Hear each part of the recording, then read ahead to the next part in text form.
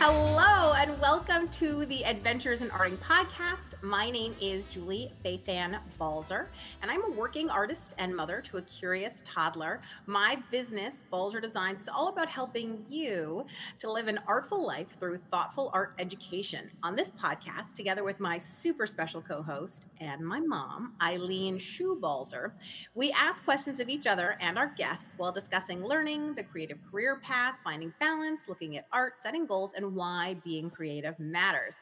So our goal is for this podcast to stimulate your imagination. So hi, Mom. Hi, Julie. I feel stimulated already just seeing you with those earrings.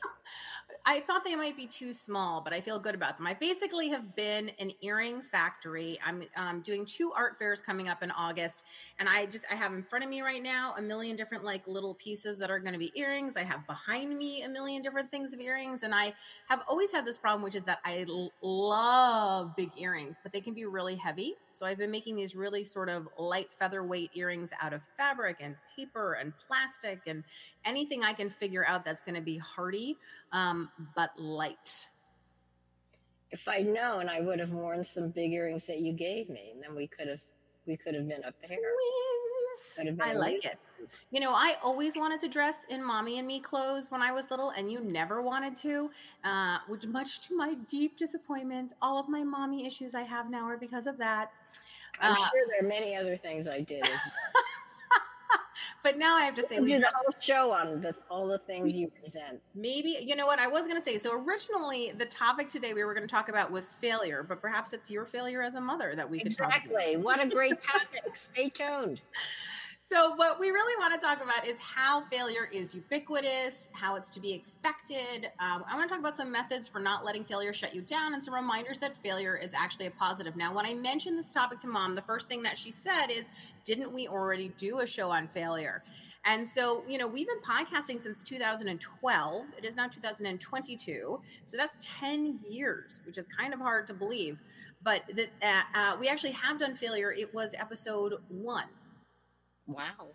I know. Right on the top of our list. Well, and I think the reason for that is because failure is something that I think so many people fear, and it becomes a thing that stops you from moving forward. And yet failure is something that I think is so important for people to embrace and experience. And, you know, I think Silicon Valley has really taken up this idea of failure and embraced it. If you look at what's happening in the tech industry, you know, people brandish as party talk, how many failed startups have you been in? And it's kind of like a cool thing to be like, oh, I've done 6 failed startups, but this one is getting sold or this one's going public, because it's like you've been through the desert. Or there's even this thing, I mean, you hear it on Shark Tank sometimes where people talk about fail fast, right? You want to like go at your idea super hard. And if it's going to be a failure, you want to know now and not 10 years from now. So you want to fail fast. And so I think partially because, you know, that's starting to be embraced in tech. I've heard a lot of people say that actually educationally, we need to start embracing this idea of failure. And one of the reasons that Americans are falling behind in so many different ways, in terms of, you know, sort of where the rest of the world is because we have such an enormous fear of failure and telling people that they can't fail and that failure equals bad and all that kind of stuff. And the kids that we embrace as being smart and successful are kind of the ones who never fail, the ones who just like sort of memorize what they need to memorize and sort of spit it back at you. But the truth is that I think that true creativity, true innovation, all those things, you have to fail to get there. There is no road to success without failure if you really want to be creative. So feel free to argue with me, Mom. What do you think? Is that true or false? Well, I don't think it's just only restricted to American education system, this feeling that you should never fail in order to be smart. But I will say, let's look at your little toddler. Uh-huh. And did he just get up one day and start walking and talking? No. No. That would have been really frightening. We would have been in some kind of one of those horror movies. What I really have found interesting is the process that he goes through with everything that he's learning. Some things he learns more quickly than others. Some things he is excited about, and we encourage that. And when he finally does it, and we all go, "Yay!" You know what I mean? Yeah. Good job. There's really a feeling of having achieved something. Now, if he had just, oh, I'm just going to get up today and start, quoting the Declaration of Independence, I don't think we would have felt as excited. Frightened, yes, but not excited Well, because isn't this the we didn't see the work. right, the old circus trick, right? Which even though those performers can juggle successfully 100 times in a row, they miss during the performance at least a couple times so that you as an audience go, "Oh, this is hard." Sometimes you miss and then they have to try again and then the audience erupts into bigger applause because now they see that it was difficult. So I think the idea that we have promoted in some schools, less now, but that the smart kids are the kids who never make a mistake. I wonder if that's a real disservice. And it also, I think, discourages kids from asking questions Questions, because yes. then they're perceived as not as bright because they need help, and needing help is bad. Well, I've also read a whole bunch of articles recently about sort of kids committing suicide and the anxiety levels of high performing children and like all these issues like that. There's just people are like, I mean, children basically are wrecking themselves to get into a good school and like all this kind of stuff. And it does make you think that maybe we need to change a little bit the definition of success or make space for saying like it's okay to fail and that when you fail you have choices. I think the thing that you always said to me like when I was unhappy is you always said, listen, you're only unhappy when you're ready to make a change. So why don't we look at unhappiness as a good thing because it means that you're going to make a change. So think about what you'd like to change and let's work on that, you know? And that changes, obviously, that I'm using the word change too many times, that alters the way that you feel about those negative feelings because suddenly you're like, oh, this is actually an opportunity and I just have to figure out what I want to do. And I think failure is the same thing, which is if you try something and fail at it, you actually now have the choice. Do you want to do that again and alter it in some way to see if you get a different outcome? Do you want to completely change course? Again, I think it's taking the power back from failure and saying like, you are not in charge of me. It's kind of like when you get fired from something, understanding that that can be seen as a failure or it can be seen as an opportunity. We were actually talking about this the other day. You said nobody when they're fired, when you tell them like enjoy this time, ever enjoys it because they're too anxious about finding the new job. They're feeling terrible about whatever happened in the firing. It's like all this stuff, and so you don't actually enjoy the free time that you now have been gifted to do something with. Yes, you have to look for a new job and all this stuff, but beyond that. And I think, again, I think failure is an opportunity. Feeling disappointed in something is an opportunity. You get to do something to create that opportunity. Well, it's an opportunity to redefine what your goal is, which is an important creative act. Going back to this thing you said about pushing kids, or they push themselves to get into quote unquote a good college, I have found that a lot of smart people worked really hard in high school to get into good college, whatever that is, and then didn't know what to do when they got there. Yeah. Because that was their goal. And when that goal was gone, then what? It's just like a lot of people work really hard on the wedding, right, without thinking about the marriage, which should be the goal there. Or they're really focused on having a baby, having the perfect experience of pregnancy and having a baby without really thinking about what they're going to have to do subsequently to make it work for both them and the baby.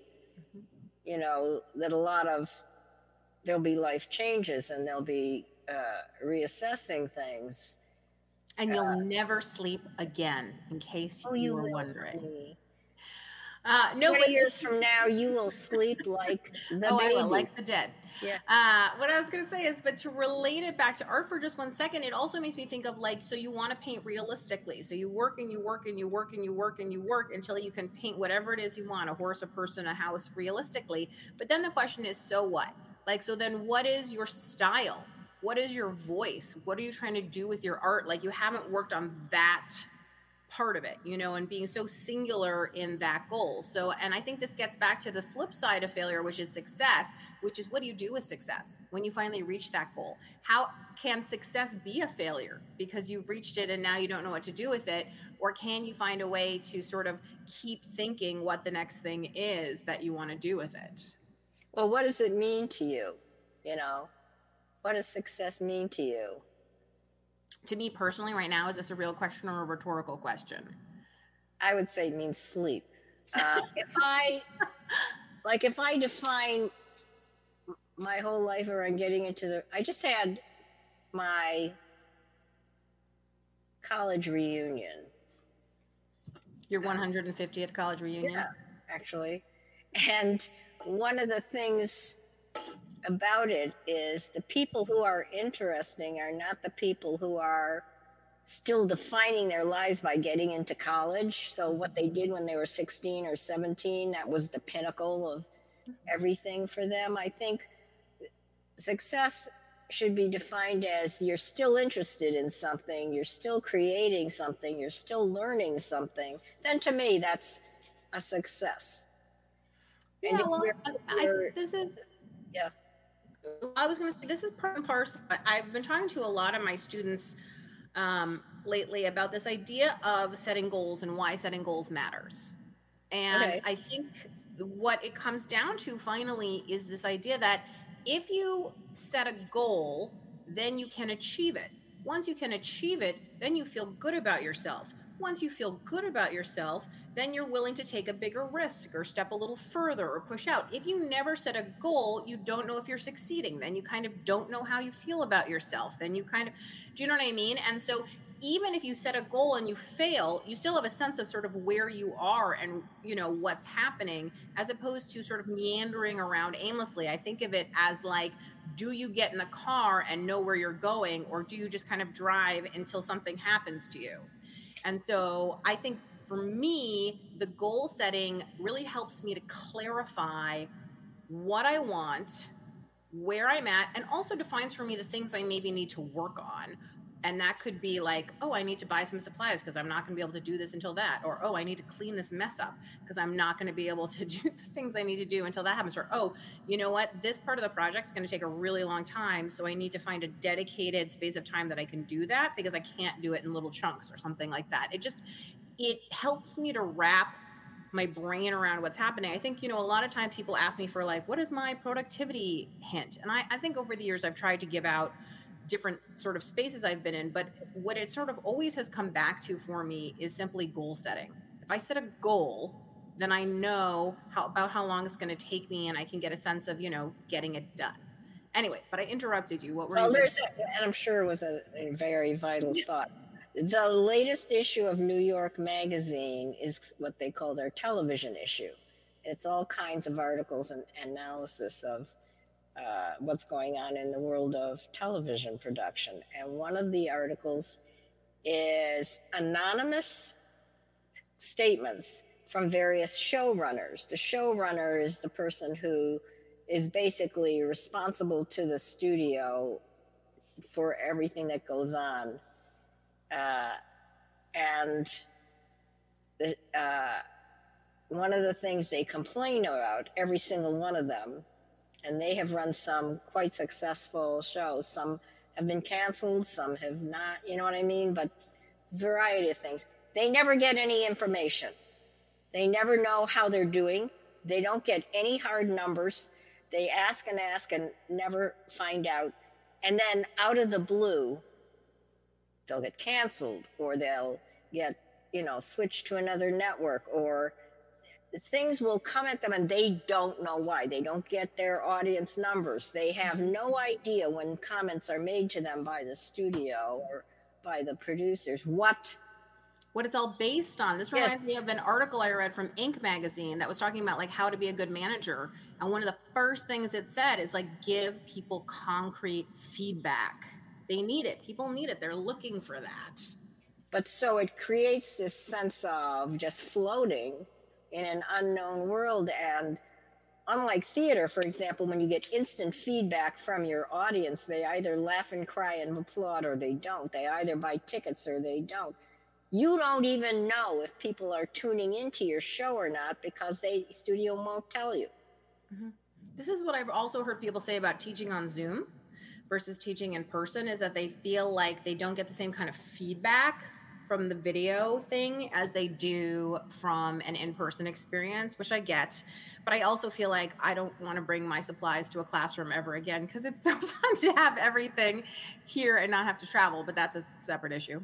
Some of the feedback also, when you meet in person, you do pick up things subliminally. You do pick up things from people's physical attitude in the class. I mean, there It's is true. that. It's true. Like I can tell when a student's struggling or unhappy much more easily in person than I can on Zoom. I also like having little side conversations and getting to know people personally, which is much harder because it seems, and so there are pros and cons. And, someday I will return to an in-person classroom.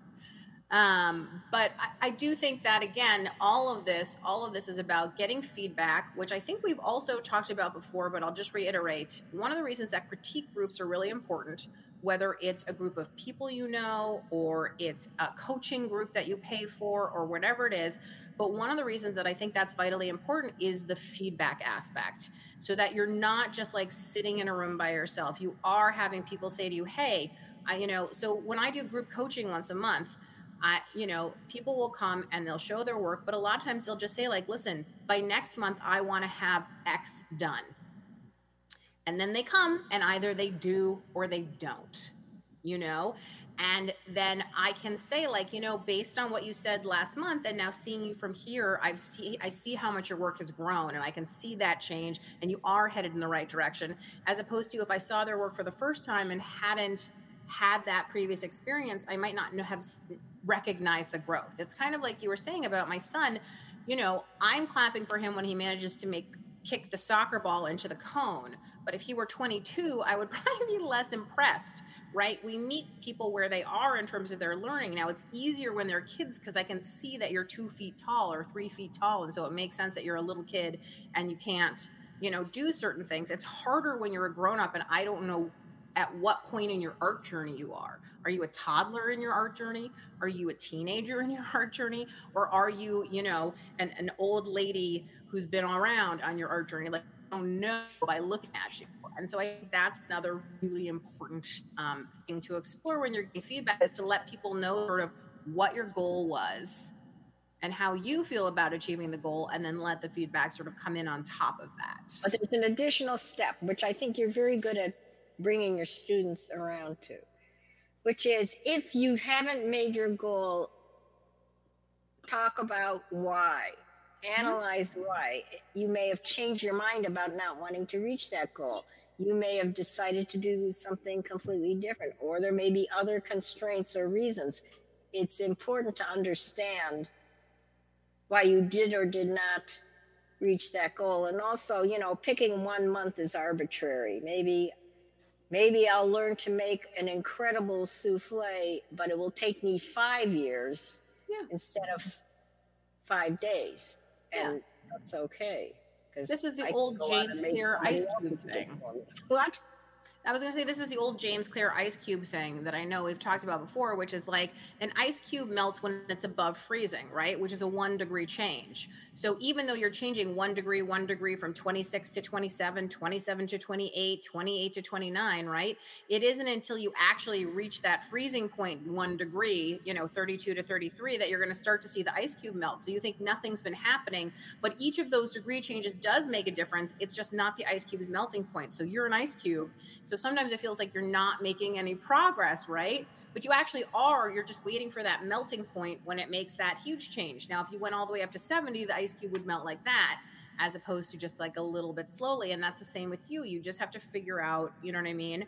where you are in that. And I've always liked that idea of change being slow and certain things making a difference that you may not be totally conscious of. And that 1 degree is still 1 degree, but it may be the degree that matters. Right. Sometimes it can be discovering someone who is tuned into you and can become a mentor or a buddy, art buddy, or whatever. Sometimes it's discovering a supply that you really vibe with. Mm-hmm.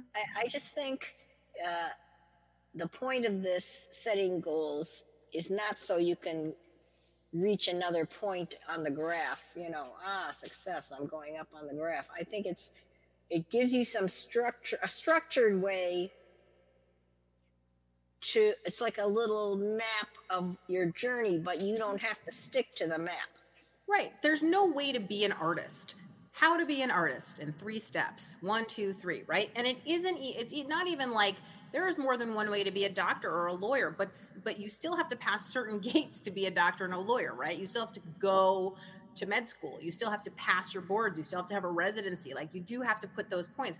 With an artist, you don't have to go to art school. You don't have to have an art degree. You don't have to pass a test. You don't have to even be in a gallery. You don't have to, there are a lot of things that you don't have to do to be an artist. So then what happens is, because there isn't a follow this general trajectory, you have to make so much of it up. It's even like, how do you learn to draw? Other than telling you practice, practice, practice, and giving you some tips on how I learned to draw, do you know what I mean? I don't know how the workings of your brain are. And so that's why I think it's so important to set goals internally, for goals to be personal, for you to know for yourself what's failure and success. So you may show me a drawing and I'm like, oh my gosh, that's great, I love it. And you're like, I hate it. Well, then it's a failure to you and it's a success to me. But what really matters is your opinion, not mine. Or even the other way. If you love it and I think it's a hot mess, and it's a failure to me and it's a success to you, then again, that's what matters. And that's why this is okay, everything relates to my child, but that's partially the season of my life that I'm in. I'm living, breathing, sleeping, him. But so the other day we were taking him. Lucky kid, because not everybody has that. It's true. So I was taking him to soccer practice, and I use the term very lightly because he's 2.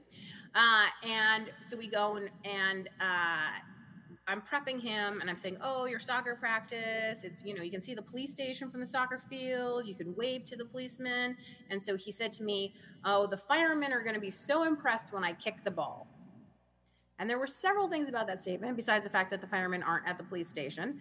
But the fact that he immediately was like, oh, they're going to be so impressed. And I immediately was like, oh no, have I done this to him where impressing people is important to him, or he thinks of that as something that he needs to do, and he's 2, and have I put all this crushing pressure of making him a people pleaser without meaning to, right?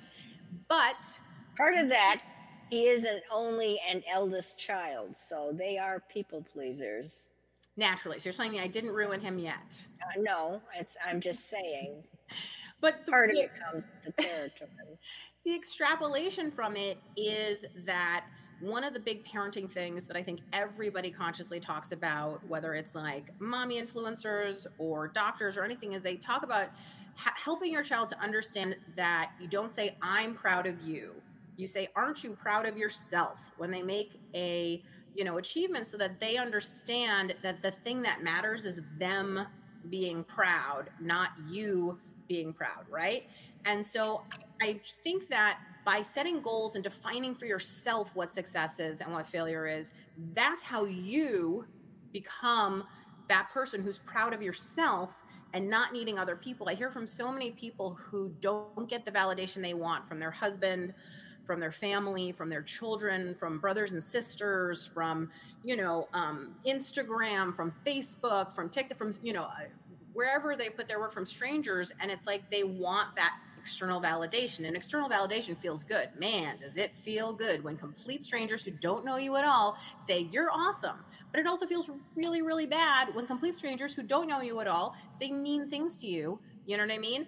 And that, of course, is the thing, which is if the positive, right, is what you need to fill you up, then guess what the negative is going to do for you too, because you're not going to have that shield. But if you can internally root yourself in your own opinions of yourself, ooh, it's hard. Ooh, it's a life goal, right? But I really believe that if you can do that, and it's something I work on every single day, it's not like I'm succeeding and I'm standing on the hill looking down at you saying, do what I say. This is like an active thing that I work on all the time, is remembering that I get to define what's successful and I get to define what's a failure.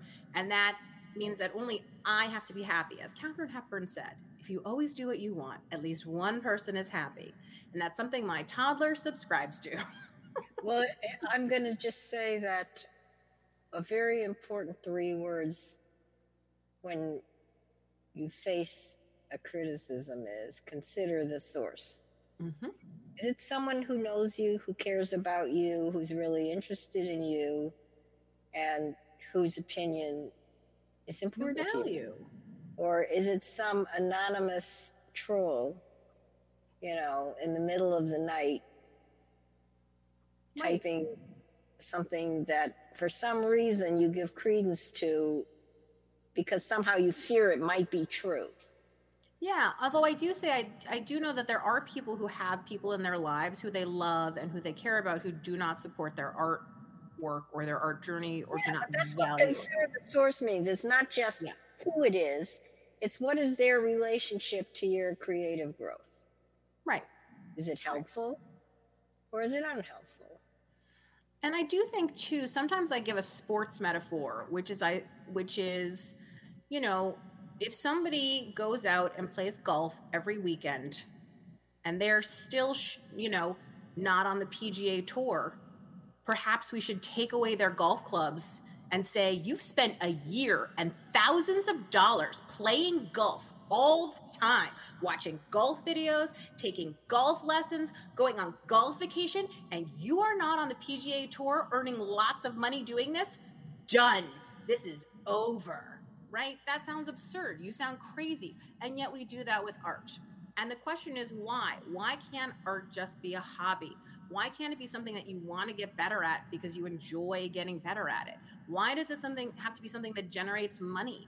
Why does it have to be something, you know what I mean, that you don't just do for relaxation, for stress release, for hanging out with your friends? Of course it can be a vacation. Of course it can be a destination. People live on golf courses. What's so weird about living at the art supply store then? It's the same thing. You get a good feeling looking at all that stuff you don't own, right? But it feels really nice to see it all. That's part of the reason people window shop. It is. I mean, I will just say this, that golf metaphor has devastated me. I think because you're not on the PGA Tour? I've worked my way up in mini golf to the point where I'm not too terrible. And I thought of myself as like on the ladder, but now I realize. Yeah, I think that we just need to, again, define success and define failure. And I think it can help your loved ones get on board if you say to them what your goal is. I am trying to paint more freely. So when they say this looks kind of, you can say, thank you. That's great. That's what I was going for, is I'm trying to paint more freely. Does this seem more free? And it's kind of like, I have found that, sorry to always bring it back to my toddler, but I have found that if I ask him an open-ended question, it doesn't go well, right? What did you do in school today? Right. But if you ask him a question that's like, do you want me to carry you up the stairs or do you want to walk up the stairs? Then he can choose and everybody gets to be successful. So can you say to someone when showing them your work, say, I was trying to, make something that felt happy. Does this make you feel happy or does this not make you feel happy? Then you can get the feedback you need to push yourself further, because maybe they can define why it does make them happy or why it doesn't. And then you will have learned something. If you just say, what do you think of this? Well, that opens up a whole can of worms now, doesn't it? And so again, it's like, You get to define the question, you get to define the success and the failure of it, all those things. You have the power. This is also what I tell my toddler all the time. You have the power, you get to make the decision, you get to be in charge. He just eats it all up. And then I give him two choices. Do you want Cheerios or do you want rice? Hope he never catches that. Yeah. He wants both. Anyway, so I just want to, and think about this topic, it's obviously a huge one, and I think you could think about it sort of your whole life. One of the things that I wanted to do in terms of talking about all the different ways that you can deal with failure, I want to just sort of recap a couple ideas, a couple learning points that I want you to really keep in. So one is the idea that failure can be an opportunity, and that's a mind change. Think about, what can you do with this failure? Is the failure going to be something that you learn and so then you change? Is the failure going to be something where you make a resolution to work harder? Is the failure going to be like, what is the failure going to be to you? But remembering that it's an opportunity. The other thing to remember is that failure is not permanent and it isn't fatal, right? Is that, particularly when we're talking about art supplies. I suppose if you were a surgeon, that's a separate issue and we don't have to talk about that. But particularly when you're working with, whether it's, earring supplies, which I'm staring at right now on my desk, or paint or paper or sewing or whatever it is, that in the end, if the worst thing that happens is you have to chuck it, what you've really lost is the time and the materials. And it's kind of like, it was a learning experience. That was your practice. Right? Now you get to move on to the next thing. Then I think we've talked a lot about goal setting and how that can help you define failure and success for yourself and really root it in what you want it to be. And then I think the last takeaway, at least for me, Mom, you might have some others, sort of about this idea of failure, is just to remember that it's kind of the old, they picture everybody in their underwear, but every single person you look at anywhere on the internet, in person, every one of those people has had failure, multiple failures. I've had 6 failures today. Okay. So everybody has had failure, right? So you're not alone. And that might make you feel a little better. You're not the only one.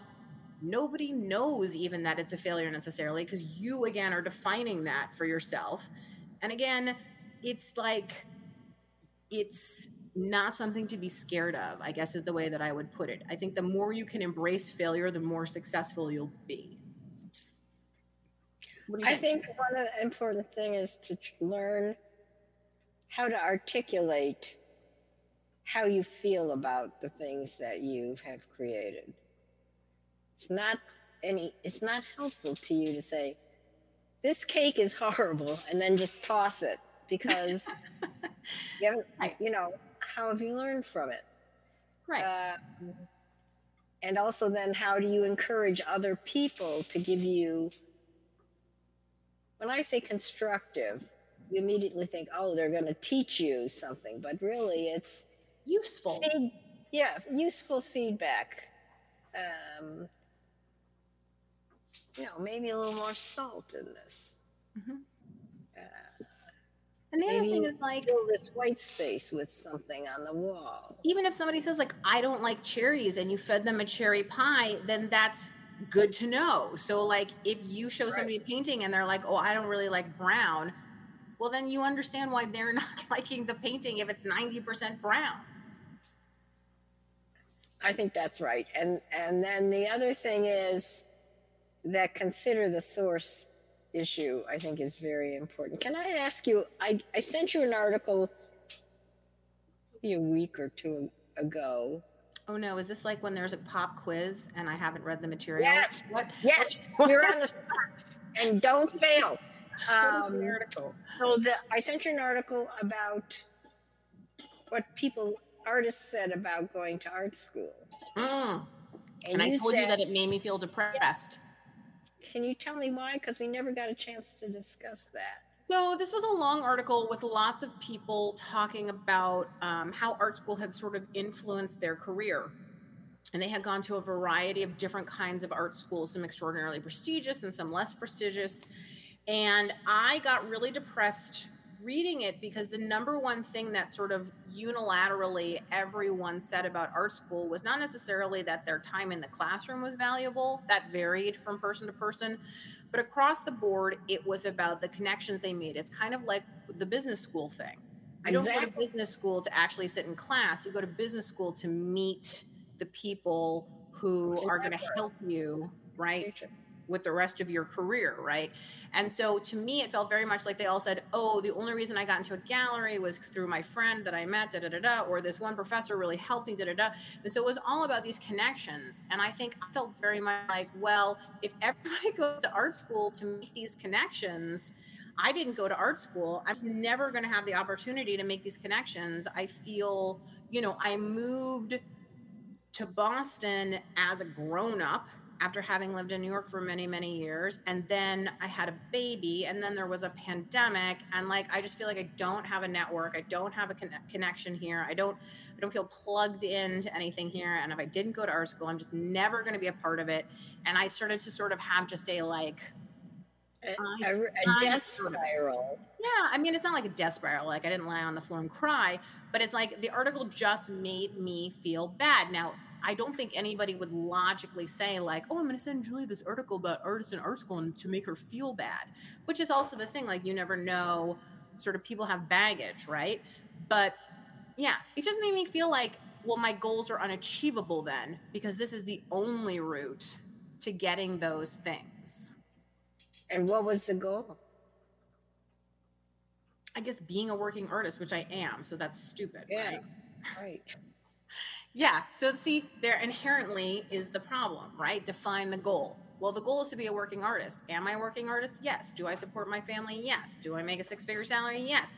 So then all of those things are success, success, success, success. Do I have a traditional art career? No. Do I have the same career that these people have? No. I think I may be a little bit of a grass is greener kind of person, sort of being oh, if only I were 20 and had gone to RISD and just had these connections with the people that I knew. But I didn't. What? You're looking at me with a mom. I think it's important for you to realize that you are punishing yourself unnecessarily. Right?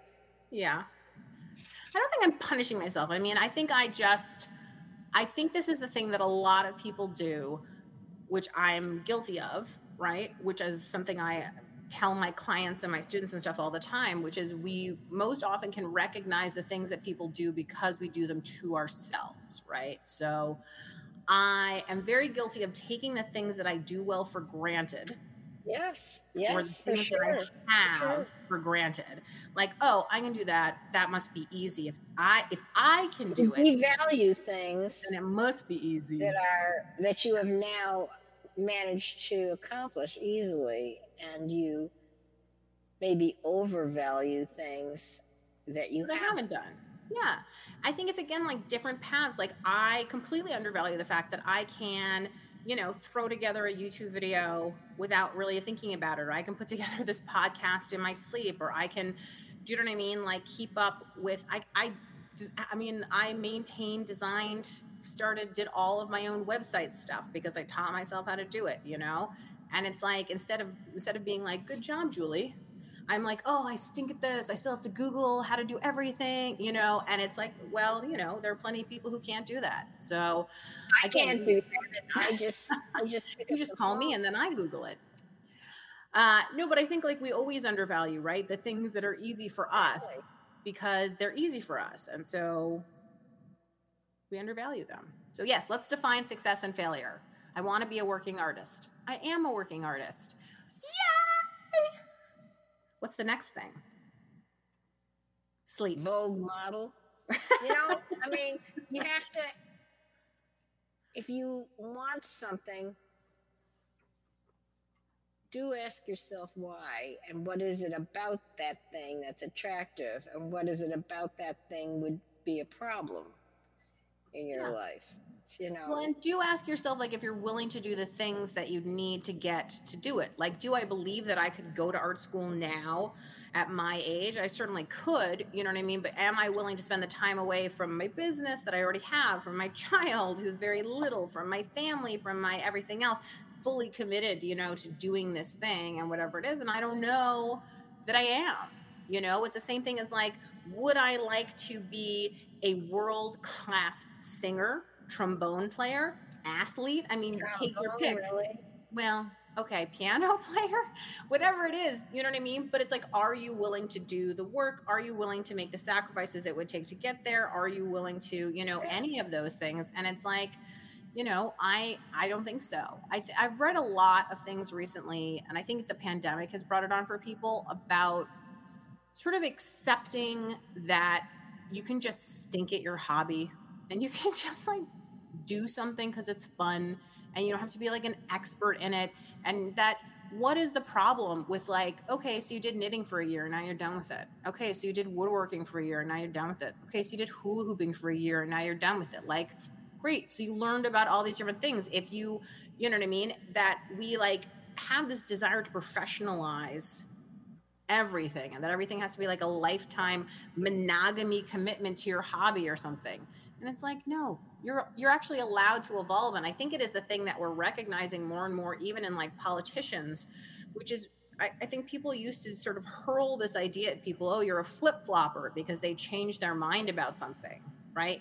Now, sometimes it was because they said one thing and then did another thing when they got into office because they didn't need your vote anymore. But sometimes it's also like they got new information and change their minds. And shouldn't we embrace people who want to grow, who want to change, who like don't stay the same constantly? And I hope that our government officials get more information than I as a normal human being get, and that are able to make decisions, do you know what I mean, based on more information than I am privy to, Who knows though? I don't want to talk about politics, but it just make me mad. But anyway, I think that it's one of those things where it's very hard to sort of be where you are right now, to not be thinking about where you wish you were or where you could be, as opposed to sort of what your skill level, ability, everything is right now, and sort of be satisfied in that.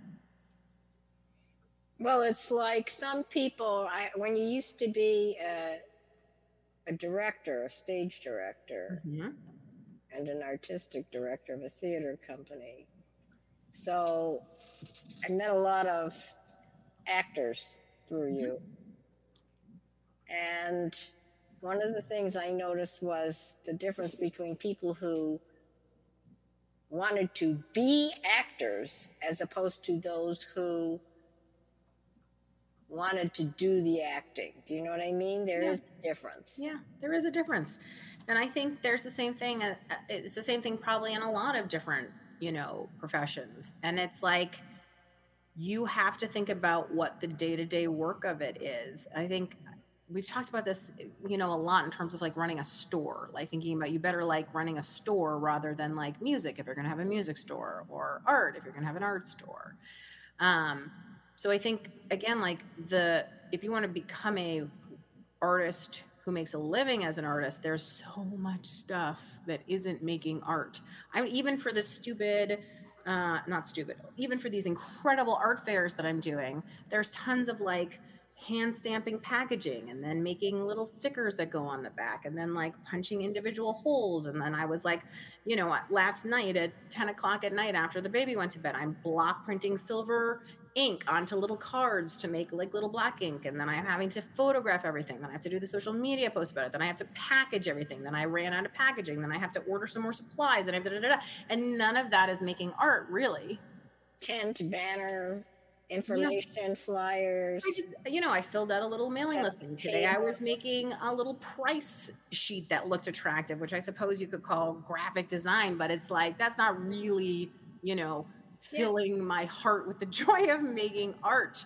And so I think, again, it's like the more we professionalize things, which I know can sometimes be a goal for people, you have to ask yourself, do you want to do the 75% of the job that's not the thing that you like? Well, artistic director of a theater company has meant cleaning the bathroom. It has meant that more often than I would like to say. As I said, when I left the biz, there were things I was willing to do at 20 that I was not willing to do when I was in my 30s. And that is part of the reason I just couldn't hack it anymore, you know? Or a ton of it was raising money. Ton of it was raising money. And I just got tired of having my hand out every time I saw people. So now I just have my hand out and say, I'll trade you a pair of earrings for some of your money. Yeah. I mean, I think that's the other thing, which is like, you just have to decide what you're willing to do. As they say, what are you willing to trade? Are you willing to trade your time for money? Maybe you are and maybe you aren't. Anyway, that gets into the whole professionalism thing, which is like we could talk about for hours about professionalizing hobbies.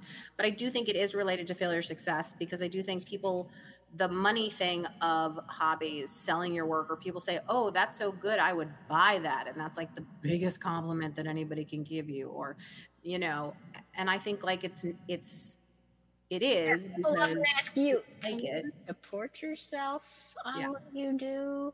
Yeah. What they really want to know is, how much money do you make? Yeah. You know, and then I'll judge whether or not You're successful. yeah. Yeah. And I think like that's a weird thing, how money is your value or something like that, which I think is very problematic, because I think the pandemic has certainly taught us anything. Some of the people who get paid the least amount of money are actually the most valuable people, you know, in our society, who are truly making things work on a daily basis for everyone else, you know. Sorry. Well, that phone call must mean that it's time for us to wrap up. It seems like a totally appropriate place. I will just say that I have a couple things coming up. Which is one, keeping in mind that monthly membership is always here. And I have a membership on YouTube, which is for Scan and Cut Club. And I have a membership on my balzerdesigns.com website that has a lot of different art adventures on it of all kinds. I am going to be teaching a class called The Artful Holiday, along with 18 other guest teachers. And when it comes to making these for the holidays, I think that people automatically think of major Christian holidays, and that the phrase sort of craft project comes to mind. A lot of people, when I asked them to teach for the class, literally said the words to me, I don't really make holiday projects. And I was like, aha, well, that's the reason this class needs to exist, because you just don't realize it. Or there are lots of techniques you can take out of these projects to use for other things. And as part of that, so every Wednesday in the class is 30 days, I teach a project where I show how to take the techniques and ideas from the projects that the other teachers are sharing and mush them into something entirely new. So it's really a technique class that happens to have projects along the way. So I think it's a lot of fun. You can find that at balzerdesigns.com. And if you're interested in learning to articulate about your art and learning about defining failure and success, that actually is a lot of what Design Bootcamp is about. So, you know, if you're not getting the results you want, if you want to refine your personal style, if you don't know how to tell when your work is done, if you struggle with decision-making during the art process, if you're looking for an art mentor, if you're seeking camaraderie from other artists, if you want to understand the structure of artwork, and if you're ready to work really, really hard for those goals. So that's Design Bootcamp, and you can see tons about that at juliebalzer.com. And so, Mom, do you have any final thoughts before we wrap up? Well, I was thinking that you're one of my craft projects, and I'll wait and see how it turns out before I judge whether it's a success or not. I think that's fair. Although, who's to say when it's done? Am I done now? Exactly. Okay, so if you want to decide whether or not you're done, or tell me whether or not you think I'm done, we always love feedback. It's nice to hear comments. You can find me at juliebalzer.com, or on Instagram or Facebook as Balzer Designs, or YouTube too, for that matter. If you'd like to take a class with me or sign up for private coaching, I'd love to hear from you. And if you'd like to help the show, you can leave a review, mention us on social media, just tell a friend about it. All of those things really help people discover the show, and that's what helps us. So thanks so much for listening and subscribing. We'll see you the next time on the Adventures in Arting podcast.